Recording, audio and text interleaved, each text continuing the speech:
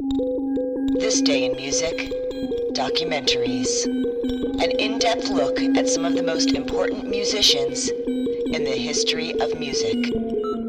This Day in Music, documentaries. Hello, I'm Pete Mitchell, and this is Reach Out, the story of the Four Tops. Detroit, Michigan, Motown. This is the Motown Sound. Somebody shake me, break me, run it over. Somebody tell me. From 1965, Shake Me, Wake Me. By 1966, Motown was selling more product than any other company.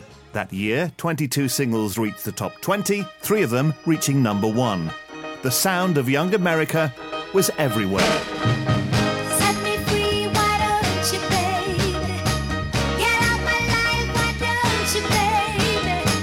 'Cause you don't really love me, but you keep me hanging up. Why do you... The working combination of the group and Holland Dozier Holland would reach a creative zenith on their next recording released in August. It was Hitsville's most ambitious recording to date, and some say the greatest Motown record of all time. Writer Lamont Dozier admitted that the phrasing of "I'll be there" came from listening to Bob Dylan. The record sounded so different that it was nearly rejected by the quality control department, and Smokey Robinson hated it. For the Four Tops, it was more than memorable.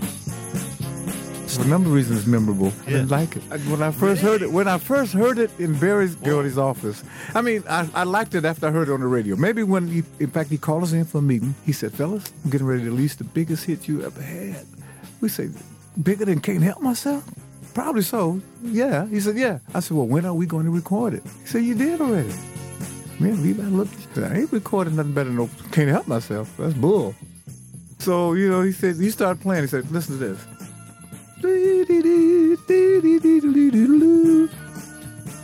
And he played it a while. Then I said, hold it, wait. Barry, that was an experiment. That goes on one of the albums, doesn't it? He said, "It's going to go on the album, all right." He said, "But it's going out as your best single." We walked out of the office very mad. We was upset at Barry. We said, "Please don't release it, man. We got momentum." I said, we'll be 50 with an anchor instead of 1 with a bullet. Give me a break. So 2 weeks later, when I heard it on the radio, I totally felt 100% different. And I rushed up to the office, opened his door and told him, "Barry, don't ever ask us any more about what you're going to do. Just do it." My rough style of singing is just a natural thing. What I mean by I don't consider myself as being a heck of a singer, man. I'm more of a stylist, if you will. Then to reach out to, "Come on, girl," reach out for me, that's, it's like it was a natural thing to me. You see, I like to live what I do, and then record performances, I like to live them. In other words, I can't look at the lyrics and then try to interpret them. I have to try to understand what they mean and then go for myself.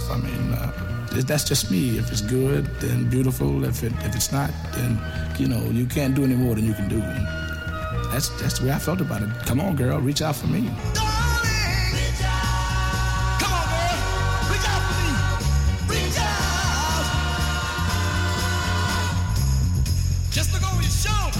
I'll be there to give you all the love you need. Motown's achievements throughout 1966 are many. Their second slogan, the Motown Sound, appeared. Gordy purchased local rival Ed Wingate's Golden World Company, including artists from Riptych like Edwin Starr, and the corporation opened an office on Sunset Boulevard in Los Angeles. There was even Hitsville merchandise that included the marketing of white bread that carried the Supremes images and biography on the wrapper.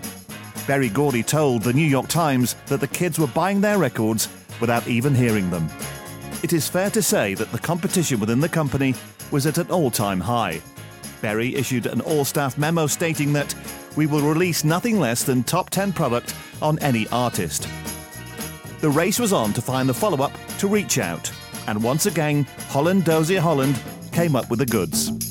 Standing in the Shadows of Love it's hard for me to describe that tune. At first, I couldn't get a feeling for it, because my interpretation of Standing in the Shadows of Love was rather vague. I just, couldn't come up with it. So it took me 2 or 3 days I listened to it and took it home and lived with it, and after a while, it seemed to start, materializing, and fortunately, it happened. And I might add, it's one of our favorites, too. Standing in the shadows of love, I'm getting ready for the heartaches to come.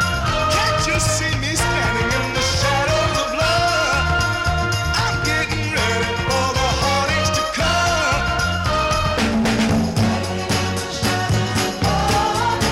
What did I do to cause all this grief? By 1967, the 60s and Motown were in full swing. The company turned over an incredible $40 million, but things were not what they seemed. As Martha Reeves and the Vandellas performed at the Fox Theatre, the show was stopped as the city began to burn.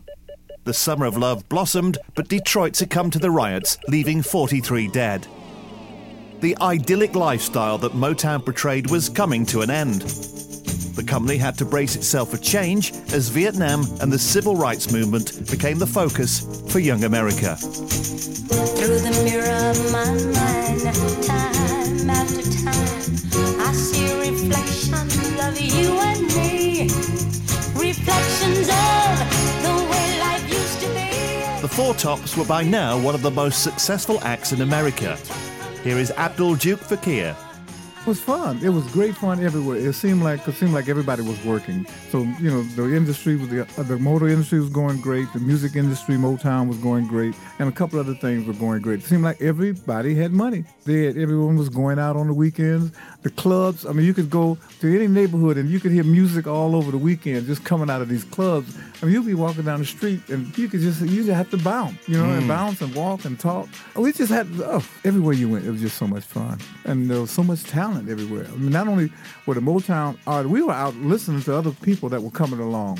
And all these different nightclubs would have different shows.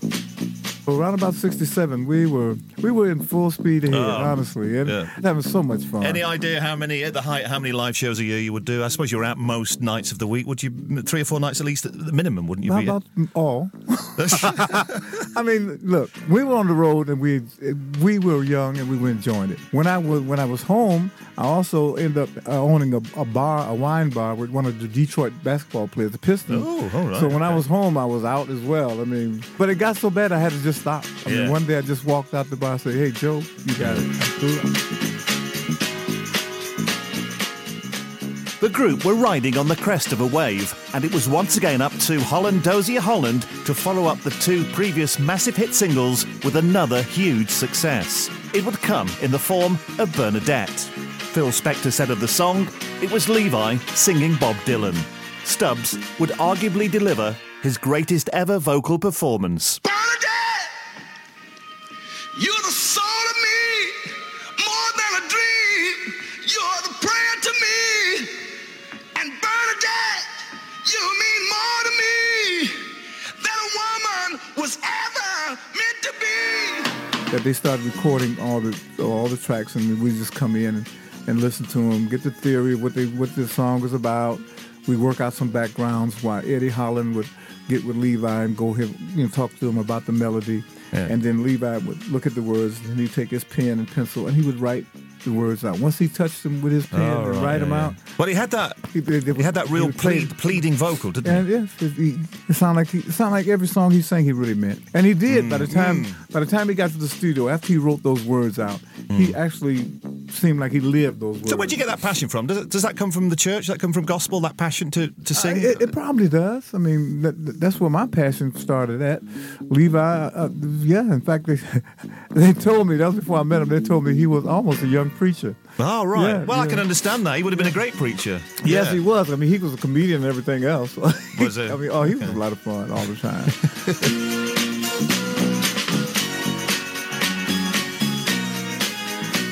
Bernadette is a tune that I didn't think I could do at all.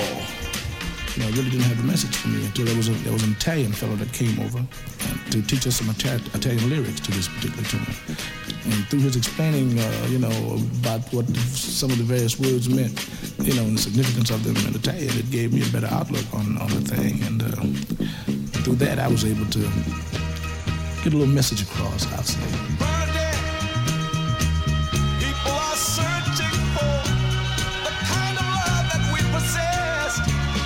Some go on searching their whole life through and never find the love I found in you. Bernadette, you're the soul of me, more than a dream. You're a prayer to me. And Bernadette, you mean more to me than woman was ever. As their success continues, rumours began circulating that the relationship between Berry Gordy and his number one hit-making writers and producers Holland Dozier Holland was in trouble. For the time being, though, it was business as usual for the Four Tops as they went back into the studio to record a song inspired by the Rolling Stones' Paint It Black. The rather mysterious 7 Rooms of Gloom would be their next hit. I never got a true, really answer from the writers, producers, why that song. But one of them, it was a personal thing that one of them had, and he never would tell me the whole story. I mean, but we always usually knew what the story was, that why they wrote certain songs. This one, we never could get a true answer. But it did fairly well. Holland Dozier, Holland Tune, it had that Motown funky feel. The Funk Brothers was right up under us, and that's why I got that expression, a red carpet to ride on. Oh, yeah. When we come home off the road, Holland Dozier and Holland would have all kind of tracks for us to sing, and I'd listen to them, we say, wow, another red carpet to ride on. Oh, yeah. That's a nice expression. We get on it, and Levi get to interpret them words. I see a house of stone. Bring it back into my life. Turn this darkness into light.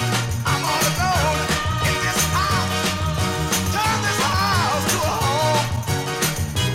I need your touch to comfort me. Your tender arms that once held me. Without your love inside. This house is just a place to run and hide.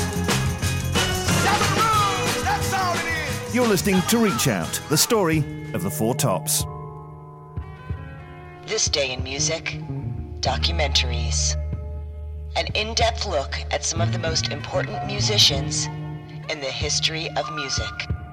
This Day in Music, documentaries.